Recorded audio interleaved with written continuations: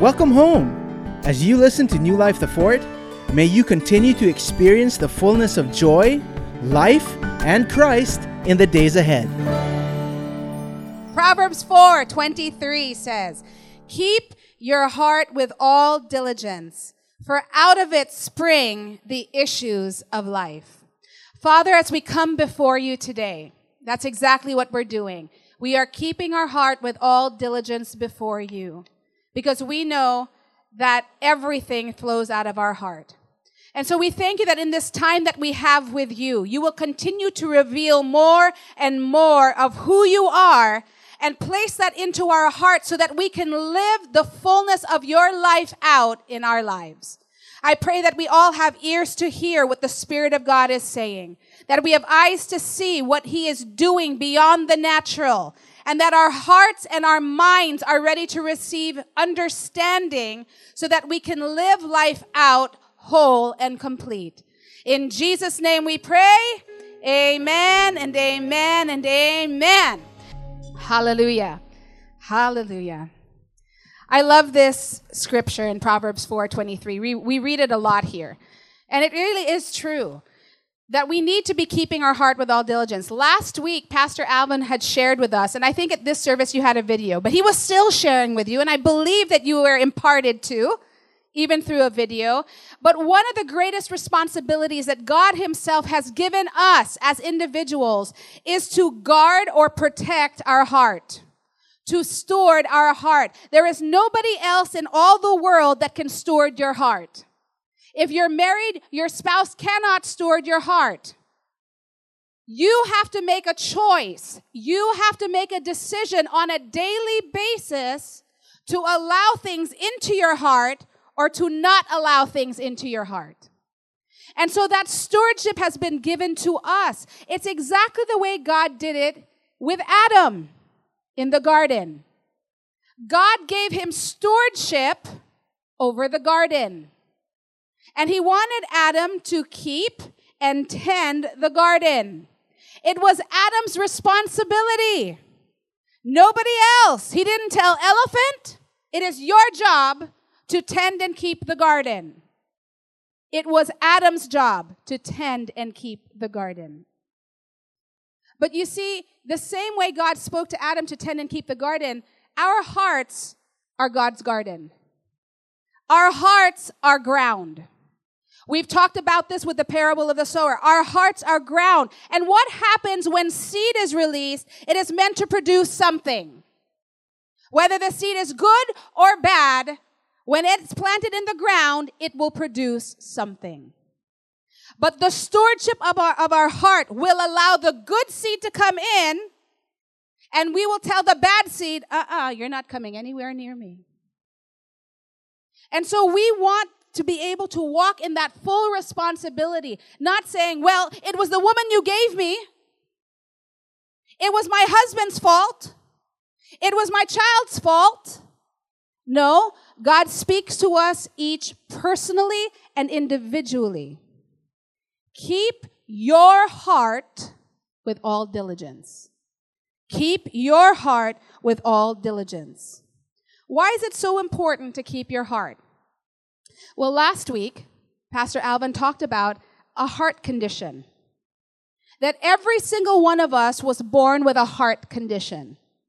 Now, when you talk about a heart condition in the world, it's always a negative thing. There's always something wrong with the heart. Maybe the heartbeat is erratic. Maybe it beats too fast. Maybe it beats too slow. Maybe there's a hole in somebody's heart. Maybe somebody's had a heart attack and they have to take care of what they're eating. Whatever it is, a heart condition is a bad thing. And every one of us was born with a heart condition. And this heart condition was leading us to heart failure. And what does heart failure produce? Death. See, this condition that you and I were born with and into was sin. In Romans 5, the Bible says that for Adam sinned, and when he sinned, death came into the world. And because death came into the world, everyone sinned. Everyone sinned because we came from that line of Adam, from that line of mankind. And so we were all born with this heart condition, and a heart condition that you and I could not change. Do you know that when you have a heart condition or your heart is failing, you actually wait for a heart donor because you need a transplant? You have to change the heart. You just don't take medicine to make things better. It has to be a complete change of heart. It's not even your own. But you know that a heart donor has to make a choice to give you their heart. And a heart donor needs to die before you can get that heart. Jesus made the choice to come out of heaven, become man just like you and me, without the heart condition that man had, so that he could give us a whole and complete heart. But he had to die for that to happen. And the moment that he died, when you and I believed in that, he took out that old heart, that heart of stone, that heart that wanted to do everything its own way, and gave us a heart of flesh that now could respond to God himself. But God, the Father, made that choice, and the Son said, I'm willing to do it. I'm willing to give my heart for the heart of mankind. I will become their substitute. In Ezekiel, the Father prophesies this through Ezekiel. And it says this in Ezekiel 36, 26 to 27. It says, I will give you a new heart. See how God takes the responsibility. He knows that you cannot do it. There is no way that you can make your heart flesh when it is stone. And God says, I will give you a new heart, and I will put a new spirit within you. Because Adam sinned and death came into the world, our spirits were dead. See, Jesus didn't come to make bad people good. See, if your heart was bad, changing your heart, your physical heart, doesn't make you good. It makes you come alive. And Jesus came to make us come alive. I will take the heart of stone out of your flesh and give you a heart of flesh. I will put my spirit within you and cause you to walk in my statutes, and you will keep my judgments and do them. Why will we keep them? Why will we do them? Because now we can respond correctly to him. Because we are alive. Dead things can't respond. I don't know about you, but if something was dead, no matter how hard you kick it, it's not going to come alive. Unless the Spirit of God says, I want you to take this dead body and I want you to speak to it, and you're going to watch it come alive. But in general, something dead is dead. And it will begin to stink, and it will begin to decay. And that's why God came through Christ to give us something brand new. After Jesus came, when we had that heart of flesh now on the inside, he says this in Hebrews 10, verse 16. This is the covenant that I will make with them after those days, says the Lord. I will put my laws into their hearts, and in their minds I will write them. And then he adds, their sins and lawless deeds I will remember no more. But Pastor, you just read about a heart of stone. Where was the law given? Where was it written? On stone. You and I don't need anything external to tell us what is right and wrong.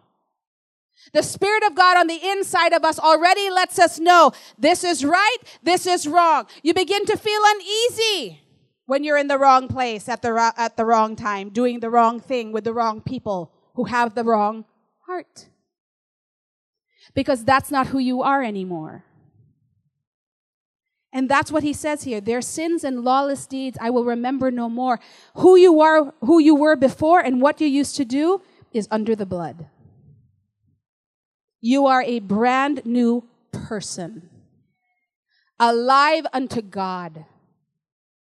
So God gives us a heart transplant, a heart change. And in this place where our hearts are now soft and our hearts are now flesh and our hearts are now able to respond, in this place, we now choose to bow our knee. We don't choose our way, we choose his way. In this place, we're hot. I mean, I know we're hot. But we're hot, we're humble, we're open, and we're teachable. In Psalm 51, 16 to 17, in the Passion Translation, it says this: "For the source of your pleasure is not my performance or the sacrifices I might offer you. The fountain of your pleasure is found in the sacrifice of my shattered heart before you." What? A shattered heart before God? I thought God is supposed to fix our broken heart. This shattered heart is a heart of pride. A prideful heart is hard. You know, there is a medical condition, and Doc, you can correct me if I'm wrong, that there is a tendency for the heart to become hard physically. Layer upon layer upon layer of muscle begin to grow over the heart, and it begins to have a hard time pumping. And only a very skilled surgeon with a very sharp scalpel can come in and begin to take that apart little by little by little away so he doesn't damage the heart. See, God is not in the business of damaging our heart. God's in the business of restoring our heart. But the hardness of our heart is a choice. If we begin to think we can do things, I don't need you anymore, God. I can do this on my own. It's like a layer going on top. But you and I here, we don't have hard hearts. We have soft hearts that want to hear from God. And it goes on to say, "You will not despise my tenderness as I humbly bow down at your feet." This is a place of submission. It's a place of worship. It's a place of humility. It's a place of openness and teachability. When you are able to come before him and say, "Lord, not my will, but yours be done." But you see, God gives us grace. Because if it's really in our own strength, that's hard to do. But he empowers us to be able to take those steps that are necessary for us to be able to be humble before him. Because in our humility, he is the one that will now raise us up. And we don't get puffed up heads because we know it had nothing to do with us at all. In James 4, verse 6, in the beginning of verse 7, it says, "And he gives grace generously." God doesn't just give you a little bit of grace. He's very extravagant and lavish in his gift giving. And as he releases grace, it is generously poured out upon anyone who will receive. As the scriptures say, God opposes the proud, but gives grace to the humble. So, humble yourselves before God. Resist the devil, and he will flee from you. Oh, but the devil tempts me. Well, the grace of God is stronger to say no to temptation. You resist the devil, he has to flee. But to resist the devil means you have to bow your knee. For the devil to flee, you need to bow your knee to the Father God Almighty, who is the one who has empowered you to do what is necessary to live life out. So we humble ourselves before him. And as we humble ourselves, he lifts us up. See, as we're lifted up, it goes back to Proverbs 4:23, where it says, "Keep your heart with all diligence." See, the reason that that it's a matter of the heart is because your heart matters. Your heart matters. We're going to kind of break down this scripture almost word per word for us to get a full picture of what God is doing. Why does our heart matter? What is so important about our heart? Well, the reason we have to keep our heart with all diligence is because out of it flow the issues of life. So your heart determines the course of your life. What is in your heart, what you believe, dictates where you're going to go and how you're going to get there. So we need to keep our heart with all diligence. In Proverbs 27:19, in the New Living Translation, it says, "As a face is reflected in water, so the heart reflects the real person." How am I going to know who you really are? Is by spending time with you and hearing what comes out of your mouth.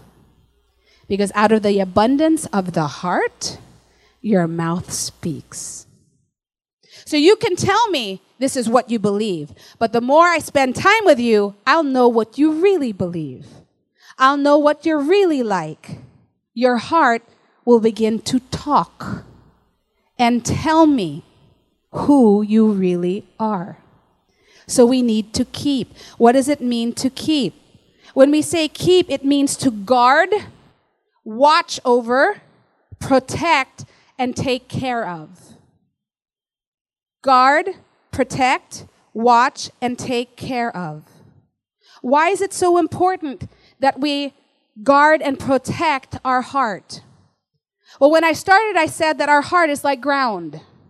And I likened it to Adam. When God had spoken, you need to tend and keep the garden. God was saying you need to protect, you need to watch over, you need to guard this garden. Why did he need to guard the garden? Because there was someone sneaky trying to get in. I mean, Adam could have asked, excuse me, God, why do I have to protect the garden? There's nothing here.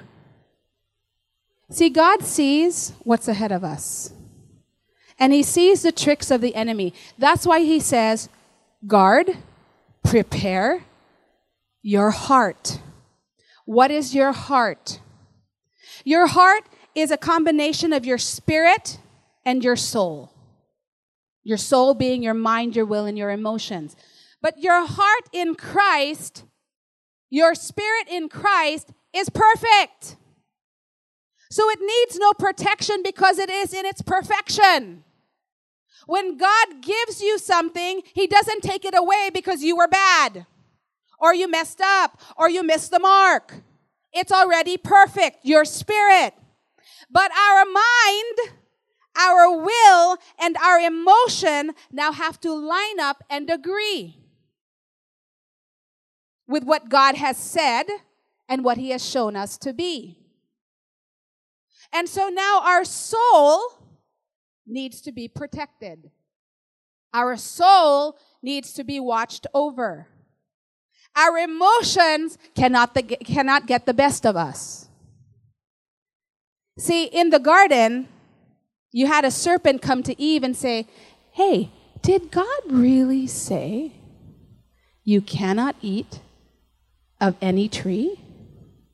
And Eve goes, "No, God said." Now, what was he doing? He wasn't after her spirit. He was after her soul, where she could make a decision, make a choice on her own. And she goes, "Well, no, God said we can eat of every tree in the garden except this one. He said we can't touch it." God said to tend and keep the garden. He didn't say you cannot tend and keep the tree. See, your choice is always your choice. You cannot blame your decisions on anyone. That's why you need to guard your heart with all diligence. You know, when we think about diligence, we think about when somebody's diligent, they are consistent, they are constant. It's an everyday thing. It's not a one-time, oh, I'm just going to be good and I'm going to follow what God says just this one time. No, every day we make a choice.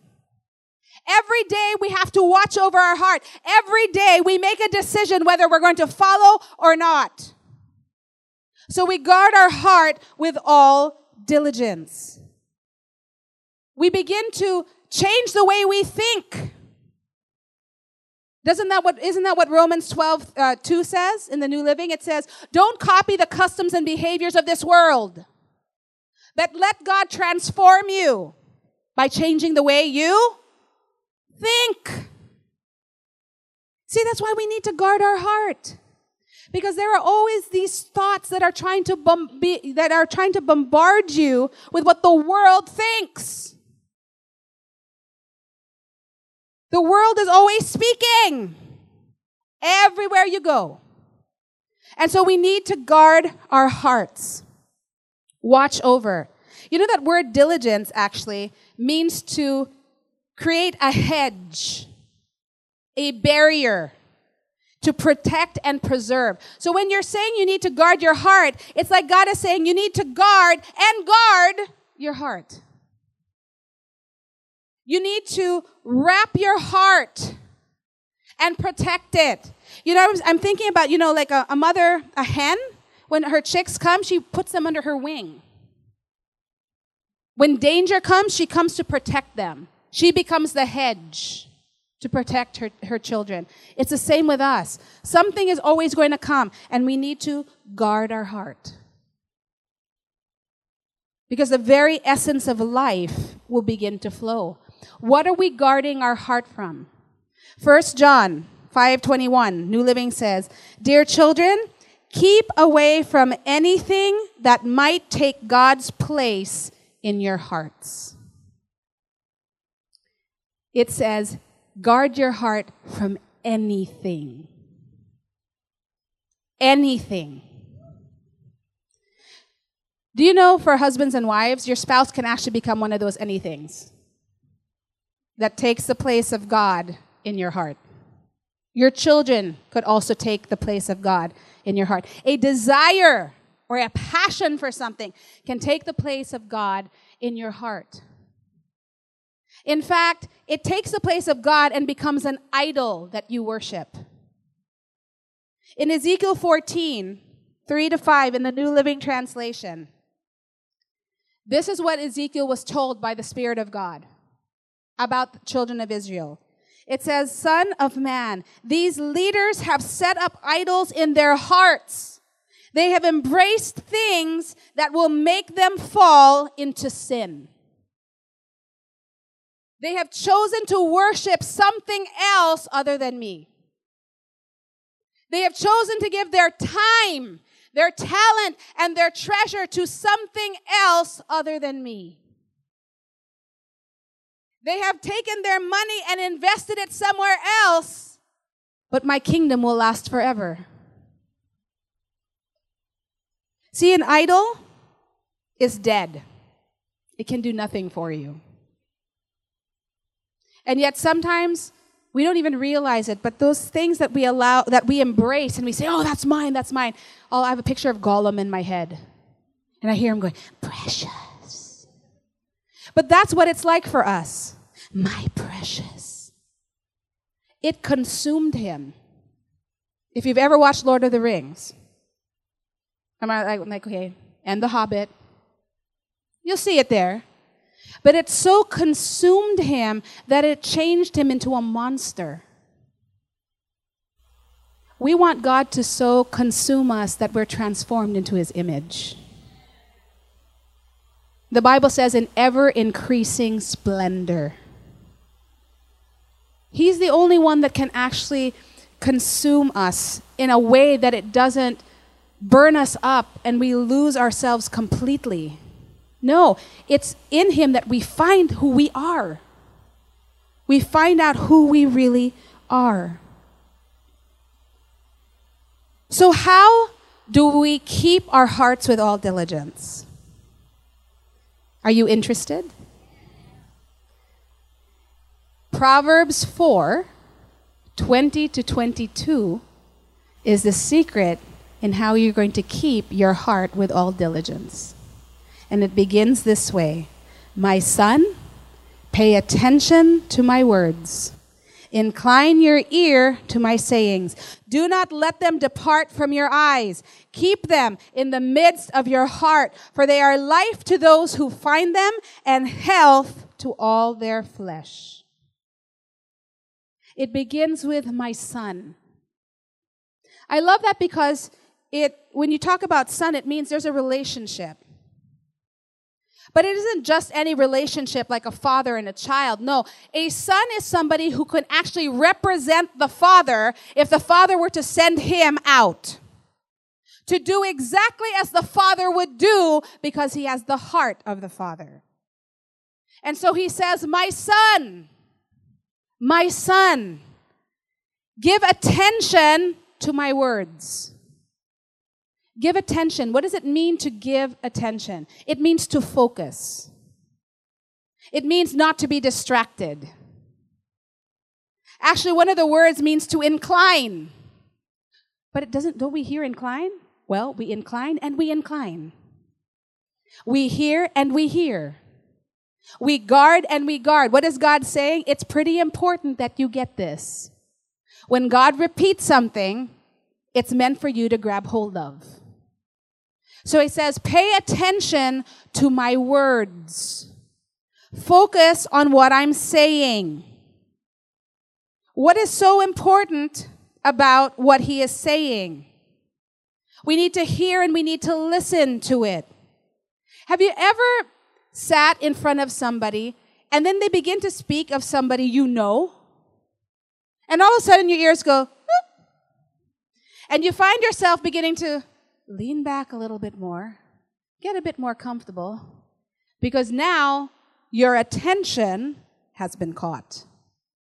You can be listening to me right now, but you hear somebody talking in the back and you go,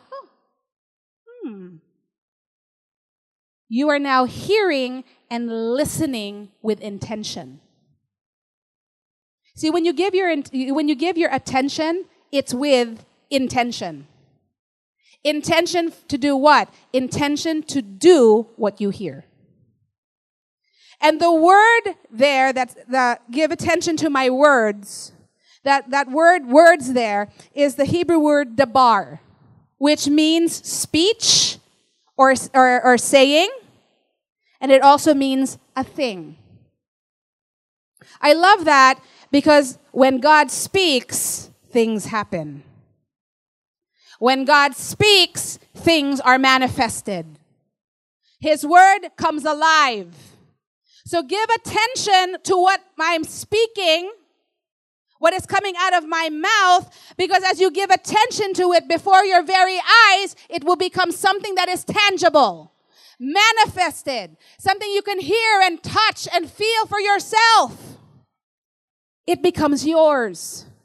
So give attention to my words. Everywhere we go, they're words. Everything we see has been created by words. You see a picture in your head, but you have to begin to describe with words or write it down with words what it is that you see so somebody can understand it. Everywhere we go, word, word, word. The pictures that you see on billboards still need a caption to capture your attention. Because you see it and you're like, what's that for? But the words now capture your attention and you go, I know what that's about. And those words begin to go into your heart. Why? Because your heart is ground. That word is seed. The sower sows the word. It doesn't say a good word. It doesn't say a bad word. It just says that the sower sows the word. And it is up to the heart to receive the word.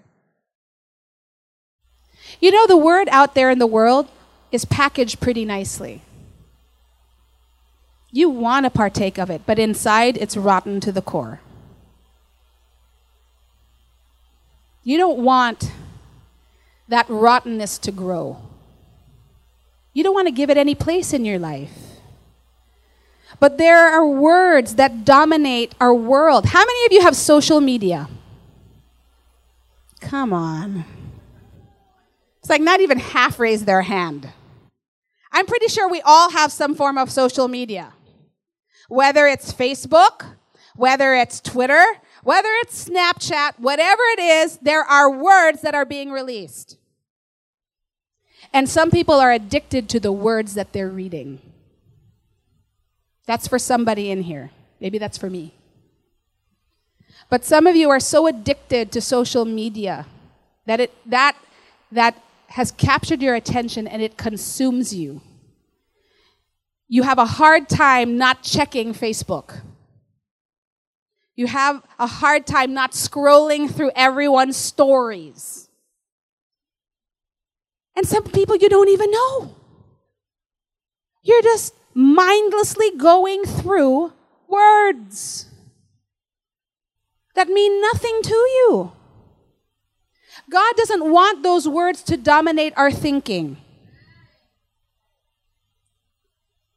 So I have a couple of questions for you. What are you listening to? What are you watching?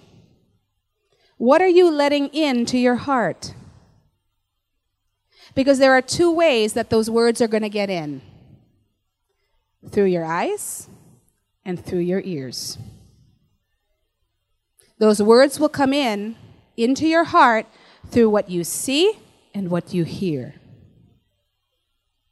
So when you say you need to, when God says guard your heart, how are you going to guard your heart? You're going to guard what you're looking at, and you're going to guard what you're hearing. You need to guard those two areas. I was sharing this last night. How many of you have ever watched Jaws? Only 3 people. Never mind. How many of you ever watched a scary movie? Okay, not anymore. There's no condemnation. I'm just asking. At some point in your life, how many of you have ever watched a scary movie? Okay. If you turn off the volume, it's not as scary. True? Isn't that interesting? You turn off the volume and you're not as scared anymore. But I guarantee you this. Even with you watching, you will begin to dream about those things. And you can't figure out how come that character was in my dream. Oh, maybe because I had watched it just before I went to sleep. Eye gate. But the moment, and if you turn off the TV, or not turn off the TV because you need to hear something, but if you have no picture, but you can hear, it's still just as scary. Because your imagination now is going crazy. I watched Jaws as a kid. Now, for those of you that don't know Jaws was this massive great white shark that just seemed to kill everyone. And I watched Jaws as a child, and after that, the moment I got into a pool, I could hear dun dun, dun dun dun dun, dun dun dun dun dun dun. I'm at a swimming pool. There would be no great white shark in a swimming pool. And my imagination was Jaws was going to pop out of the drain, and he was going to eat me. When I go into the ocean, I love the water, but I can still hear dun dun, dun dun dun dun. Thank you, Lord, I'm delivered. But imagine the power of your hearing. See, that's how faith comes. By hearing and hearing what? The word of God. But it is actually the word of Christos. It is that living, breathing word that it becomes so real to you about Jesus Christ that your faith comes alive and you say, that's mine. But you don't hear it just one time. You hear it over and over and over again. It's not that you just heard the word. It is a constant, present time hearing and hearing of the word. But you see, fear comes the same way. Fear will come as you keep on hearing and hearing the bad news in the world. The bad news about God. You know, there is no bad news about God. There's no bad news about Jesus at all.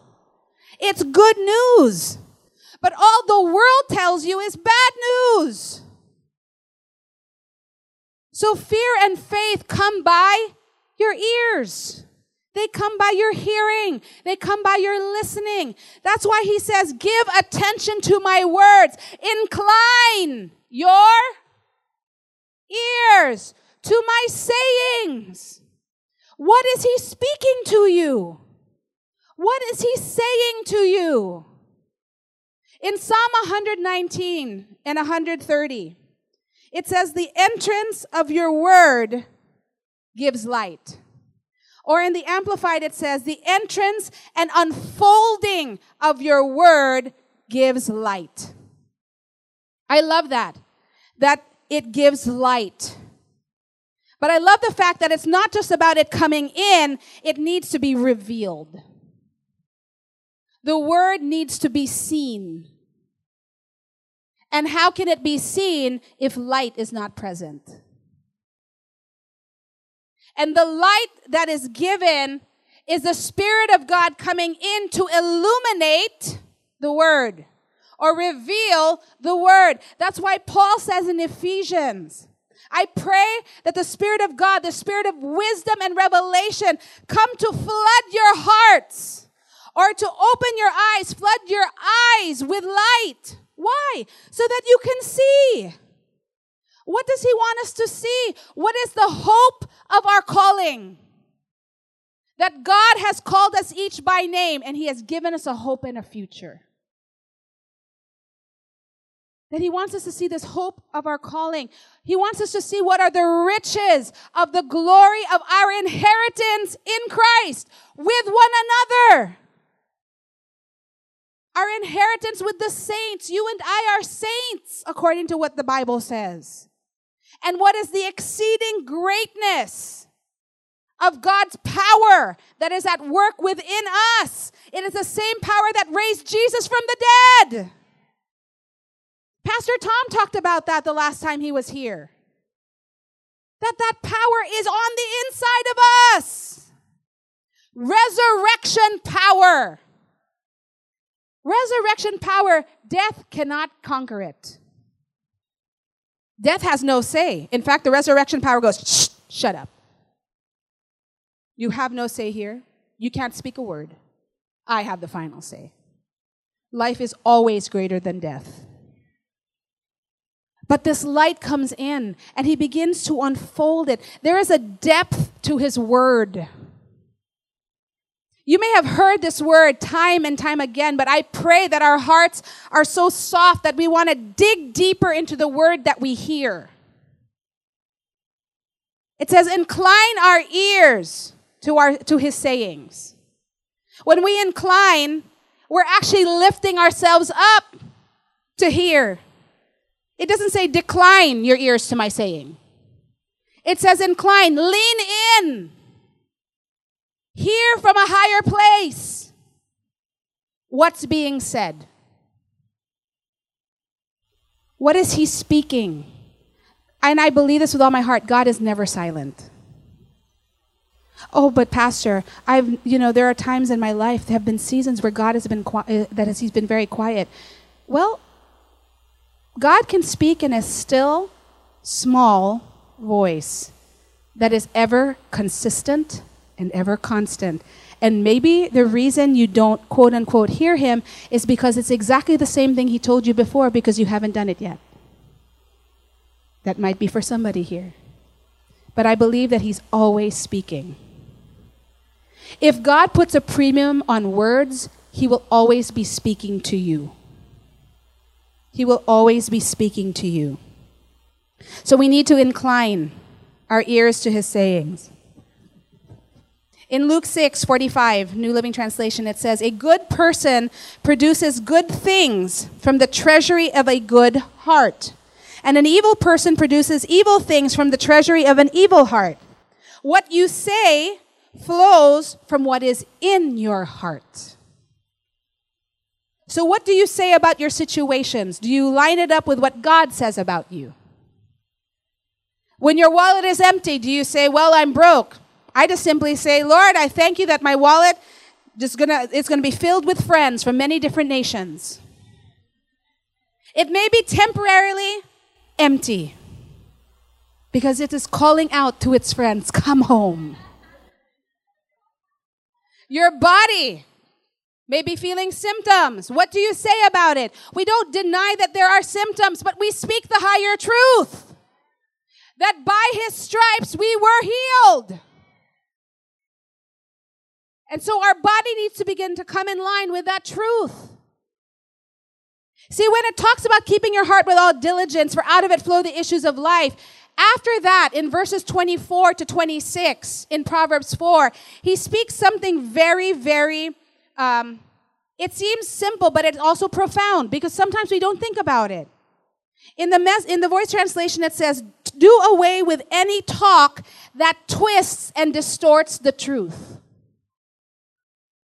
Do away with any talk that distorts or twists the truth. Have nothing to do with verbal trickery. Keep your head up, your eyes straight ahead, and your focus fixed on what's in front of you. What's in front of us? Jesus. He is our goal. And we forget our past, and we continue running on to the finish line, where he's already finished it for us. And he has his arms raised as you're coming in. And he says, we both have the victory. Our eyes straight ahead. Take care. Take care you don't stray from the straight path, the way of truth, and you will safely reach the end of your road. So what does it say? It says, my son, give attention to my words, incline your ear to my sayings. Do not let them depart from your eyes. What does it mean to depart? It simply means this: don't allow what you see to become perverted or twisted or lost from view. You have to be purposeful about what you put in front of you.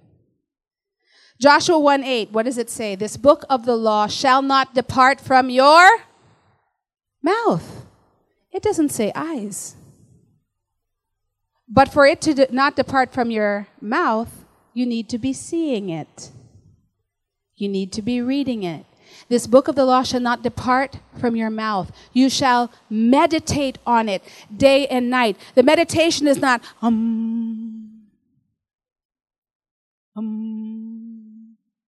You're not emptying your mind. You're supposed to be filling your mind. The meditation here is filling your mind with the word and speaking it, muttering it day after day, second after second. Meditate on it day and night, that you may observe to do according to all that is written in it. For then you will make your way prosperous, and you will have good success. Why? Back to the beginning. It is your responsibility to keep your heart with all diligence. Because as you keep your heart with all diligence, you will make your way prosperous. You will have good success, because what's ever before you is His Word. His Word. So we don't allow that to depart from our eyes. Then He tells us to keep them in the midst of our heart. Now it's interesting because it says, keep your heart with all diligence.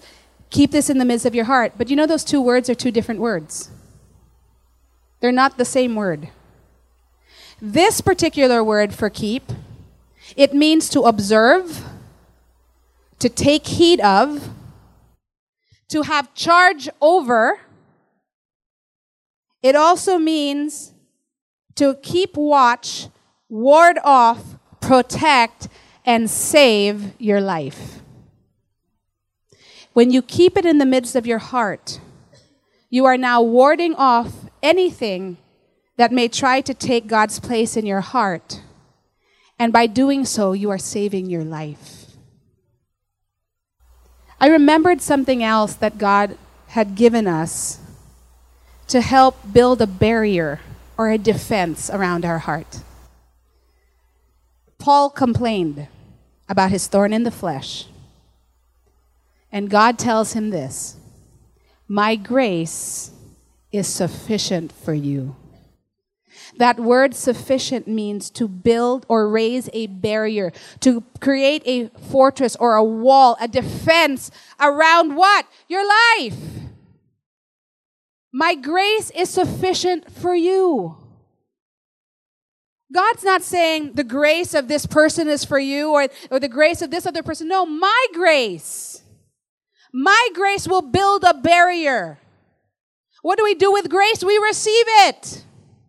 We don't earn it. We don't strive for it. No, we receive. And he says when you receive it, he will build a barrier to protect your heart because now you have chosen him above all else. My grace is sufficient for you. That word sufficient also means to possess unfailing strength. You and I in Christ, because we have received his grace, have unfailing strength. No matter how weak you feel, you and I have unfailing strength. His ability, his person will not disappoint you. He will not fail you. He will not leave you. He is always with you. My grace is sufficient for you. My strength, his dunamis, miraculous power, explosive power that is available to all who believe, says it is made perfect in weakness. It comes to its fullness when we are powerless in our own ability. That we are unable in and of ourselves to produce God results. Why? Because when we allow him to, only God can produce God results. And so he says to keep his word. Keep this in the midst of our heart. What does it mean to be in the midst of something? It means to be in the very middle, in the very center, the very core of something. And the only thing that can show you what is at the core, the essence of your life, is the Word. Only the Word, highlighted by the Spirit, can show you what you really, really believe. In Hebrews 4:12-13, in the Message paraphrase, it says, God means what he says. What he says goes. His powerful word is sharp as a surgeon's scalpel, cutting through everything, whether doubt or defense, laying us open to listen and obey. Nothing and no one is impervious to God's word. We can't get away from it no matter what. In the Passion Translation, it says, for we have the living word of God. The living word. Not just words on paper. Ink and paper that mean nothing. No, a word that has come alive because of the Spirit of God. We have the living word, which is full of energy. And it pierces more sharply than a soldier's sword. It will even penetrate to the very core of our being, where soul and spirit, bone and marrow meet. Splitting them in two, it interprets and reveals the true thoughts and motives of our hearts. The Word. But you see, God allows his Word to come in to your very core so that you know what you believe, not to shame you, but to correct you so that you can make the adjustments necessary. See, when the word comes, you could be sitting here and a word comes and you go, ooh, Lord, that hurt a little bit. Nobody else knows. Nobody knows what you've been thinking. Nobody knows what you've been saying. Nobody knows how you've been living. God does. He sees and knows everything. And he doesn't want to shame you. So when the word is released, it's there to go into your very core so that you can deal with whatever needs to be dealt with. And the corrections necessary to keep you on track, He gives you the strength to do because you trust Him to do the operation. You know who wants to shame you? The devil does. He wants everybody to know your dirty laundry. He wants everyone to know every mistake you've made. That's why God allows us to be corrected personally. As we're sitting there, as the word is released, because now we begin to, we shine brighter. We're being refined in the fire. The fire is there to burn off the unnecessary things. But it also is there to make what's present, His glory, shine ever brighter in your life. So that word is released. But He tells us to keep it in the midst of our heart. Why? When we keep it in our midst, in the very core of our being, the Bible says that life is released to those who find it. What does it mean to find? It means to acquire. It means to grab hold of. It means to make yours. I actually like this description. When we talk about find, it means to meet and encounter. See, life is meant to be met and encountered, but real life only comes from Christ, from a person. It says we keep it in the midst of our heart, for they are life to those who find them, and health to all their flesh. What does it mean to have health? It means to be medicine to your flesh. It means to cure the disease. It means to bring healing to your body. It means to be a remedy, profit. It means to be whole. When He says health to your flesh, He's talking about your physical body. Tap your neighbor. That's flesh. If your hand went through, it's not flesh. But this is flesh, and God says that His word, as we listen to it, as we pay attention to it, it brings a health, it brings medicine, it brings healing, it brings wholeness. It causes us to profit and benefit in every way when we keep it in the midst of our heart. And then it goes, keep your heart with all diligence. I mean, when you begin to look at all of that, you're like, wow, I have such a treasure on the inside of me. Protect what you have. Protect what you have, but share who you have. Because what He has given you is meant to be given to others, but you don't allow the enemy to steal it from you. Proverbs 4:20-23, Passion Translation says, "Listen carefully, my dear child, to everything that I teach you, and pay attention to all that I have to say. Fill your thoughts with my words until they penetrate deep into your spirit. Then, as you unwrap my words, they will impart true life and radiant health into the very core of your being. So above all, guard the affections of your heart, for they affect all that you are. Pay attention to the welfare of your innermost being, for from there flows the well springs of life." As I end, do you know that Jesus in these scriptures can be seen very clearly? What? I don't see Jesus here. The only reason that God can call you my son is because you are in the Son. The Bible says we've been made co-heirs with Christ.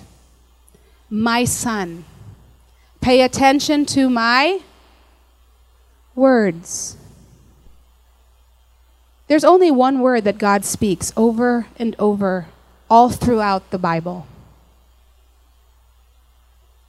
He is the Word. Jesus is seen from Genesis to Revelation. John tells us, in the beginning was the Word. But, Pastor, I don't see Jesus in the beginning. What did God speak out? That the Holy Spirit made manifest. The Word. The Word brings light. That ties in with John. Because that light was the life of men. Who do you keep in the midst of your heart? Who is in the very core of your being? Who has taken the throne, the kingship, lordship over your life? Jesus. Jesus. Who do we hear and who do we see? When Peter, James, and John were on the Mount of Transfiguration, they saw Jesus with Moses and the prophets. But God the Father speaks and he says, "This is my beloved Son, in whom I am well pleased. He is the apple of my eye. Hear him." There's nothing wrong with the law and the prophets, but the law and the prophets pointed to Jesus. And when they heard that, they fell on their faces. And when they looked up, Moses and Elijah were gone. And they saw Jesus only. Our eyes need to be fixed on him, away from all distraction, looking unto Jesus, who both began and finished this race that we're in. And that Jesus is the very essence of the life that we live. Because he is life itself for us. That's why I love the word, because it's so alive. And if you look for Jesus, you will find Jesus. He wants to be found by you. Amen? Did you receive something this afternoon? I'm going to ask you to bow your heads and close your eyes.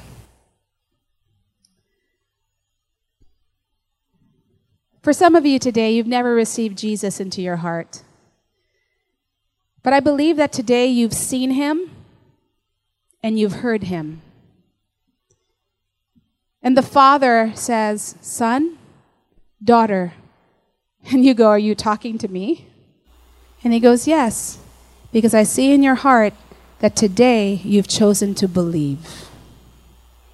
Believe that Jesus, the Son of God, became man to become your substitute on the cross so that you would have a change of heart and that you would have real and everlasting life."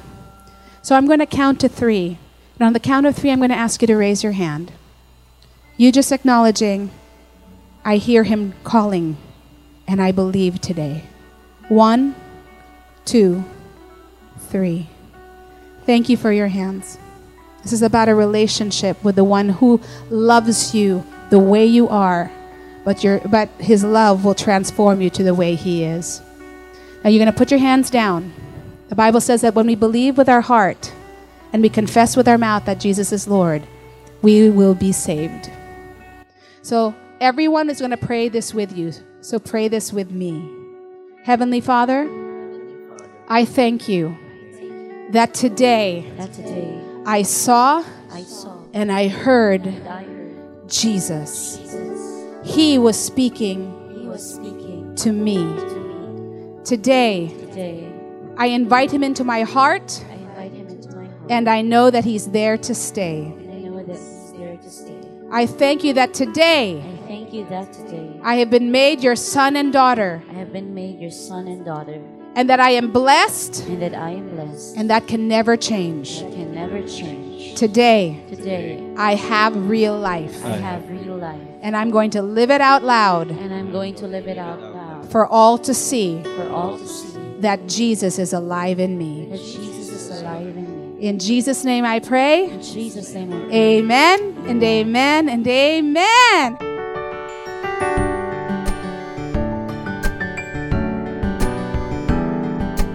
Thank you for listening. For more information, follow us on social media or visit us at newlifethefort.com.